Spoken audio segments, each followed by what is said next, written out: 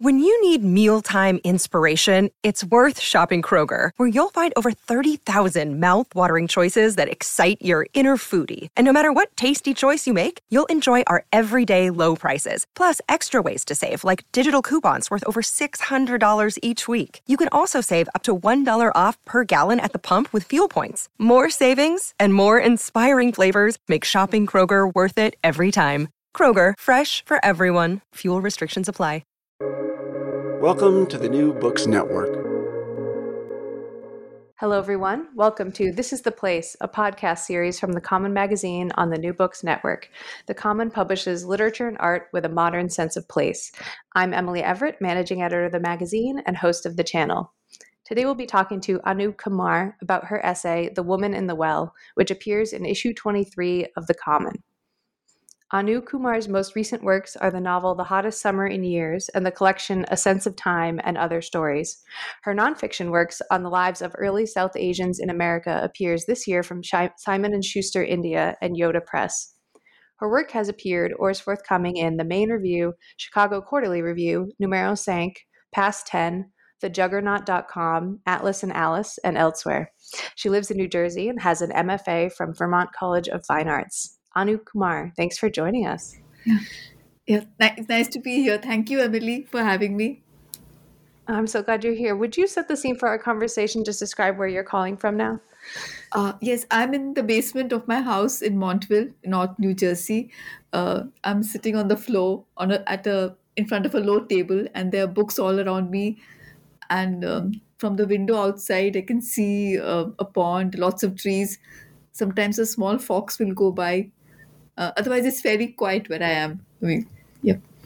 Oh, that sounds lovely. Yes. Just a small fox going by while we're podcasting, I hope. Yeah. I would love to start with a reading from your essay. Would you just read the first few paragraphs for us?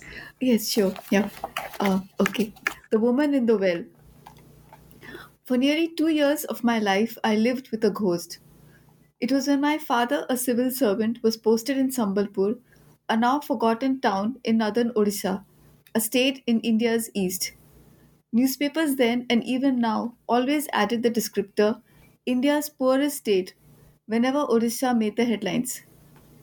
This happened in the late 1980s when several hunger related deaths were reported in a tribal dominated district in the state's west, and a decade later, after an Australian missionary was burned to death along with his 2 sons by a group led by a Hindu fanatic. The time I remember was some years before all that. I was 11, my brother 10, and we lived in a bungalow by the river Mahanadi, where civil servants like my father had lived for about a century or more. An old British era house with a slanting asbestos roof, huge rooms, doors with folding panels, old fashioned bathrooms, a long hallway that led out from the storerooms and old kitchen toward a courtyard, in a corner of which stood an old stone well, and at last the garage. A wall surrounded and separated us from the river on one side, and on the other side from the road that ran right through the city and later became the highway leading out. At first, I wasn't sure how to refer to the ghost. I couldn't even picture what it looked like. Ghosts were flighty, incorporeal beings living between heaven and earth, unable to belong to either. In every story I had heard or read, ghosts came about because of an untimely or early death, and their unassuaged spirits always hovered in a sinister way. Some could do wicked things. The more benign ones condescended to a little mischief, but they were never up to any good. Yeah, that's it. Thank you. Perfect. Thank you for reading that. For our listeners who may not have read your essay yet, would you just describe or sort of summarize what the piece is about? Uh, yes, it's from a time more than 30 years ago, set in a small town in Odisha, which in India's east, and it relates to a ghost who lived in the house with us in the stone well that was in the courtyard of the house. And the story of the ghost, it haunted us for a long time in every sense, the ghost and the story behind it. And I carried it with me, carried the story with me in every other place I lived, trying to come to the meaning of what the ghost actually meant to us, meant to me in the 2 years that I lived there. And then I tried to figure out what the story actually meant, what the ghost actually stood for, that it was a metaphor of all the other things about violence that I came to experience and understand later on in my life. So essentially, it's that. That's a perfect summary. I was wondering, like, what inspired you to start work on this essay? You say you've sort of carried it with you all these years, and how did you actually start work on it? Mm, yes, it was kind of complicated because there's so many of us. I mean, women, who grow up with a lot of fear. We are told don't do this, don't do that because something bad will happen. So the specter of violence is always something we carry around us, and there are stories that we have heard. Something's happened to this woman, something happened to that if she broke the rules or if she did something dangerous or bad. So one knew of all these episodes, all these stories. One had experienced it, but one just didn't have the words. Because either we thought that it happens to everyone. It's so ordinary. It's so common. It's something we live with, and on the other hand, there's also this thing that it's too small a matter. If everybody's gone through it, your story is no different. What difference will it make? But I think as time went by, and in about a decade ago, uh, there was a terrible incident of violence in Delhi, which is India's capital, where a young woman was raped, brutally gang raped on a city inside a city bus, and it shook up a lot of people. Laws were changed and all that, and I had I had traveled in the same buses, and I had experienced being molested and harassed inside city buses, and suddenly it seemed to make sense. Maybe the passage of time and having the story being replayed to me in diverse ways over time, suddenly it came together. Maybe time, maturity, experience helped, and I also understood that there's no story that is that is not unimportant. Everybody's story is important, and it matters how you say it, and that it will reach the people, your readers, in some way if you put your heart in telling your story right. So yeah. Yeah, it's really interesting. I think, I think we all followed that news when it was happening, and subsequent incidents and the laws being changed and things like that. So I feel like, um, if you had written this essay 10 years ago, I think you might have had to like explain a lot about how things were in India. But I think by the time this came out, I think that your average reader is sort of aware of that as sort of an ongoing problem, and it really colors our experience of this ghost in the well and understanding what might have happened to her. Yeah. Hmm. Yeah. I love how this essay starts out. It feels more like a traditional ghost story. I think people can feel that in the part that you read. And then it develops into something which is much more concrete. Like you're saying, it's still quite dark, but about sort of India's problems with rape and the fear that women live with. Did you weigh like how much to incorporate those more ghostly or haunted elements, those elements of fear? uh, yes. It took me some time to work out the essay, uh, and the impressions, what all that I went, all that I experienced, and what I lived through in that time more than 30 years ago in Orissa. They're actually quite vivid to me, because I think I'm still making sense of that time. And it's only now, I've been a writer for about 25 years and a bit more, but it's only now that I realize that how much of that time actually has seeped into my writing, and that I really need to go back there and pull up the pieces, pull them apart to make sense of if any writing that I do now or even later. So those images and everything is very vivid to me, and it's only by understanding that period, which I couldn't for a long time, for 10, 20 years after that, which I couldn't for a long time, and which makes sense now. It helped at understanding that time and putting down everything that's in the mind, in the memory. And once I do that, it just flowed. It had a natural flow. It coalesced, and everything seemed to come together. So because of the images from the that I had of the past, they spoke to me, and I could later use that to understand events of the present, and later. I'm not sure if this is making sense, but even then, even at that time, I was puzzled. I was curious about the ghost, because she seemed to excite a lot of fear. But to me, I mean, as I write in the essay, she always evoked a lot of curiosity in me because I went down to the well and actually looked in. So I knew there had to be a backstory to her, and figuring out the backstory, which is what the essay leads to, took me time. And then I understood the violence that she had undergone, the violence that most women experience and are not able to talk about. That came together in a natural flow. Uh, so No, that's great. That's really helpful. So I'm sure you know this, but the common focuses on work with a modern sense of place, and your piece is such a great example of how writing can really transport us, like not just to a place, but to a totally different time. And you've been talking about writing from memory, and when I was reading this, I was just amazed with how vivid it feels, even though you're writing from memories that are decades old at this point. There's a lot of great sights and sounds. I love, there's this passage where it talks about all the different sounds. You hear the jackals barking and that kind of thing. Can you just talk about was there anything you had to do to make sure that was feeling vivid from memory, like that your memories were going to come across to readers? um, yeah, the jackal thing. That was something I've always, I still remember, especially when I see the foxes around here and the pond just next to my house. It's so similar to the time I lived in Sambalpur with the river just next to beyond the wall, and the creatures and the jackals and everything.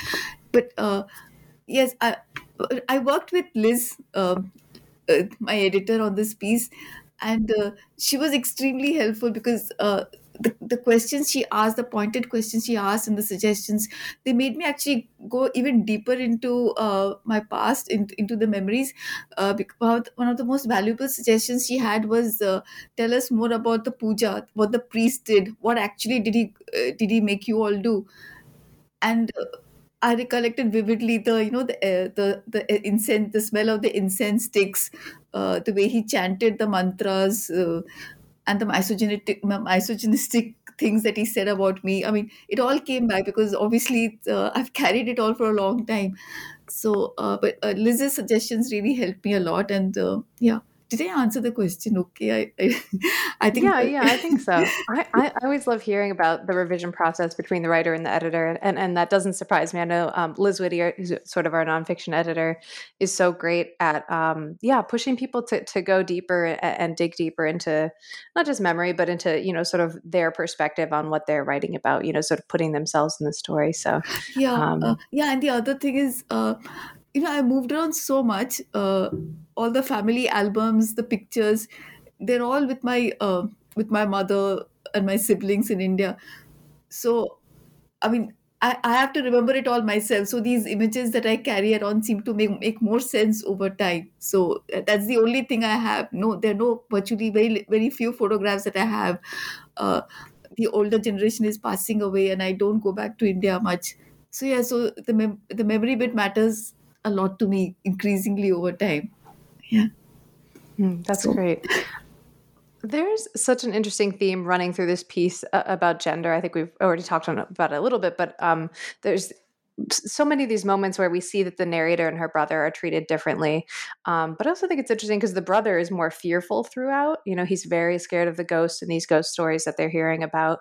And yet we know as the essay develops that it is the narrator who really has more to fear from the world because it's a world of men and she's a girl. Can you talk about developing that theme here about sort of gender and the men around her? yeah, in fact, Emily, your question actually put it in amazing perspective because I've been thinking about it since yesterday. That yeah, that's quite true. It was my brother who was actually the coward, and the one who actually was more afraid of things, and because he was the only son and the boy, uh, you know. He was pampered, and his fears were taken seriously. They really mattered. That if he felt a movement outside the window, or if he heard, even if there was the slightest whisper in the dark, he would be really scared. And my grandmother, my parents would take it all very seriously. But my inchoate fears, I mean, even when I didn't have the words for these fears, I had no one to talk to. And I guess because there was very little, there was hardly anyone to reach out to. There was no one to reach out to. These fears only accumulated. And I guess it happened with my peers, with almost every woman I came across, that they carry these fears, these insecurities, that each one of us has to live with, have to live with.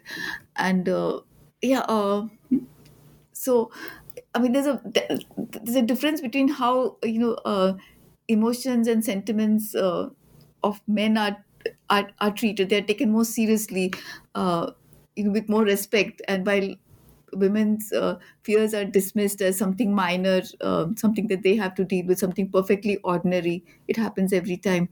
So yes, there's that dichotomy that I did perceive, but I've been thinking about it since yesterday, and yes, it's something I have to think about a lot more. And the injustice, the unfairness of it all does hurt, and it still rankles. And I guess the more I write, the more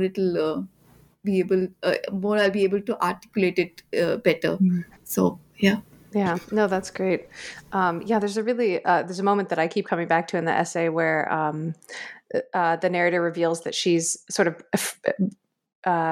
gone against what her parents said, and she looked into the well even though they told her not to, and she fears punishment. But even in that moment, they're just paying attention to her brother, and there is no retribution. And instead of feeling sort of glad that she didn't get in trouble, she just sort of feels that no one is ever going to pay attention to her because her brother's there, and his fears are more important than an actual transgression that she might have done. Yeah, yeah. In fact, yeah. Now that you say it, yes, the answers that I have found, or the answers I'm trying to find, most of the time have come to me when I have, gone against what people have advised, or followed my own heart. So it's like looking for answers by myself, regardless of the rules or anything. And I think that was the fact of going into the well and trying to look for her story is something I kind of did on my own over time. Yeah. So Yeah, I guess you've been doing that since you were a little girl. I don't know. Yeah. Okay. I don't know. Yeah. I don't want to give away too much of the ending, but I wanted to ask you about the choice to sort of bring us back to the present moment, because we get this moment of sort of reckoning and maybe catharsis at the end of the essay, and you talk about writing stories that dig into these topics for women, and that all these stories are important and worth talking about. And then I just love this final exchange that you have. There's a phone conversation with your mother about what she remembers. How did you decide on this as an ending? Like, did you always want to bring us back to sort of the present time? Uh, Actually, the ending, it came quite naturally. I think it's because I mean, I don't want it to sound so too pat and easy, but because maybe I've been sitting with the story for such a long time, that when I thought about it, it just came naturally. But uh, yeah, but I think over time, my mother also understood, seeing. I have a younger sister, seeing the struggles both of us have gone through, marriages and movements and stuff like that. So I think she was also more empathetic in some ways. So I thought that made an apt ending. About the flow, yes, I worked with Liz at it, and she helped me a lot. But how it, the story behind the ghost, and how I kind of tried to look for a resolution to her story and the other stories that I've heard over the years. I kind of try to look for the backstory, the inner inside story, what people are not able to articulate properly. And I think that's one way I've found as a writer to tell a story, to really go deeper into what's on the surface, and women's stories especially are like that. They seem perfectly ordinary. Everybody is living the same patterned existence, but the inchoate feelings, the seething emotions inside, that's what's more interesting to me these days. And I just want to find out more and write more about that. Yes. And That's like I said, great. Yeah. there's no life that is not uninteresting. So yeah. Right. And yeah, and having not been able to tell these stories for so long, and there isn't always a good resolution, but maybe the resolution is just being able to tell them and talk about them. Yeah. Yes. I'm always curious about how writers approach the revision process. You talked a little bit about working with Liz. Is there anything else you want to say about the revision process for this piece, like sort of how it changed from the first draft to the final draft, or any sort of like methods you usually use for revision? At first, it was much too much personal that I felt that there was too much of me. I mean, it's a first person narrative, but as I worked on the piece and I thought more about it, and as I worked with Liz and I revised, it was the ghost, the woman in the well who seemed to matter, uh, and uh, and how her story needed to be told, and uh, story of say of other women like her, and that came to matter, and I was also very I really worked hard at bringing the images from the past to life, and uh, I put a lot of effort in that, and yeah, I thought the story of this woman, it would make sense only if one got an idea of the world she lived in, the house that she lived in, what she did, and I really forced myself to go back even more, trying to figure her out, and the stories that came my way about her, about going to meet the guru at the other person's house and seeing his disciples, and then finally the man who used to be her. Oh, I think I'm giving a bit too much. The Oh, you're the man, boss. yeah, the man. I mean, all the people who once knew her. Uh, yeah. So that, I mean, I realized that I had to step out of myself, and even though there was a lot of fear, the fear came back to me as I wrote this piece. I had to actually think more of about her world, and make the piece wider, so that to do to justice to her, because in the end I was writing about her more than me. So these are the challenges. So I still wasn't sure whether I succeeded, but then I had a marvelous editor, and and I'm glad it worked out. Yeah, that's great. I love hearing that the sort of process the piece went through was sort of a broadening and then later a deepening. That Yeah. totally makes sense to me because those are the things that I notice about the piece. Yeah. Okay. So it seems like you have a very diverse and wide-ranging career as a writer. You've written nonfiction and fiction. You've written books for children, books for adults, historical fiction, more modern things, sort of a bit of everything. Can you just tell us about working in all those different ways? Like, are there sort of like upsides and downsides to working so broadly? At one time I thought it was all an upside, like the but actually now it's not so. Well, I might take a bit longer on this, and it's a bit embarrassing to talk about my own process as a writer, but it's like this, like I came to writing quite accidentally. Uh, the first book I wrote actually was about a similar incident of violence that I witnessed, and a writer got me writing on it, because he said write about something that makes you angry, and I didn't realize that it actually made me that I had carried this anger with me. But the story behind this woman who was a victim of an acid attack, uh, it, um, it became a book. But even then, I don't think I actually answered that, resolved the story properly. But anyway, that book did get some attention in India, and somebody who had rejected it, an editor who had rejected it, she met me, and then she got me writing on for writing for children and stuff like that. And at first I thought, since I was just beginning as a writer, I thought it was a good thing that here I was getting a chance to write all these things when it might be difficult for other people. But I realized, that I was spreading myself too much, and which is why I guess it took me longer to come back to this story, like the woman in the well, eh, which I really, which really spoke to me from the heart, because I realized it was, while it was difficult going back into the past, it was also very easy because I had carried all these images with me, and not had time or space to put these down. Maybe my previous writing, the experience I had gathered helped, but I could have come back to it earlier. So maybe that was the downside. I mean, any writing helps, but I think as a writer, one. I mean, I don't know. I'm just figuring figuring it all out. As a writer, one is always learning, but to get to the heart of things, one should really sink into something deep for it to make relevance to others, for your world to make meaning to others. For any small world um, uh, to come alive in the minds of other readers. So that was the thing. I at one time I did see all this as an upside, but now I see that I should really focus on certain things, on writing things that really matter, which will make a lost world, a forgotten world like Odisha come alive, the stories of women come alive.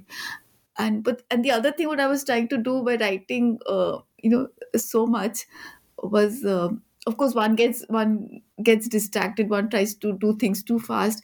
I was hoping some editor, some because I read all these stories about writers and their partnerships and relationships with editors, and I mean, I was always thrilled by such stories. That how good novels come about, good things come about when writers work together with the editors, and it's such a marvelous partnership. So I longed for something like that to happen. That I would write like this, and an editor would notice me, and and then finally I would become a much much better writer. It's happened in a small way. It might seem a small way, but for me, it's a big thing that Liz noticed it, and I worked with her. So yeah, it's like that. God, what a Yeah. lot of things I said. I'm sure they don't make much sense. No, that's so perfect. Hey, I asked. No, that makes a lot of sense. I think you're absolutely right that I think one of the hardest things about being a writer is how much time and energy it takes to think deeply about these things and to go in and do them justice and really just give yourself the time to get in there. And yeah, anything that takes you away from that, it's tough. I mean, I think that's the difficulty of being a writer. Yeah. So always our last question is just to ask what you're working on now. What's next? What do you want to share with us? Yeah, I think it's related to your last question about writing on history. I read history at university. And people always tell me that you should have done research in it, but again, it was one of the things that I wasn't encouraged to do. At home, by my parents and the extended family. It was always thought that if you're studying history in college, and I went to a fairly well-known girls' college in India, and everybody thought, oh, it's just a stepping stone for a good marriage and stuff like that. So, so I wasn't encouraged to do research, but I always wanted. I mean, I loved history as a subject, so which is why most of my writing has also been on history. Even this essay actually is history, because I go back to the past and I talk about Orissa. So yeah. So again, what I'm working on mainly is stuff related to history. I do a long running series for a digital magazine called Scroll, and it's several short essays on the early South Asians who went to America, and the first lot of Americans who came to South Asia as merchants and writers and teachers. So I'm working on those kind of essays. And yeah, and I worked on recent work of historical crime. So yeah, I'm revising that at present. So stuff like that. I'm always trying to write something and read something. So yeah. So No, those sound great. That sounds great. Anu Kumar, thanks so much for joining us. It's been really great to talk with you. I really appreciate your time. yeah, thank you, Emily. It's been so nice, and I've been hesitating and stuttering over my answers, but thank you so much. No, these are hard things to talk about. I mean, even an easier subject matter, talking about writing and articulating all these weird processes that we do as writers, that that's hard. It's hard stuff. Listeners, you can read Anu's essay and subscribe to the latest issue at thecommononline.org.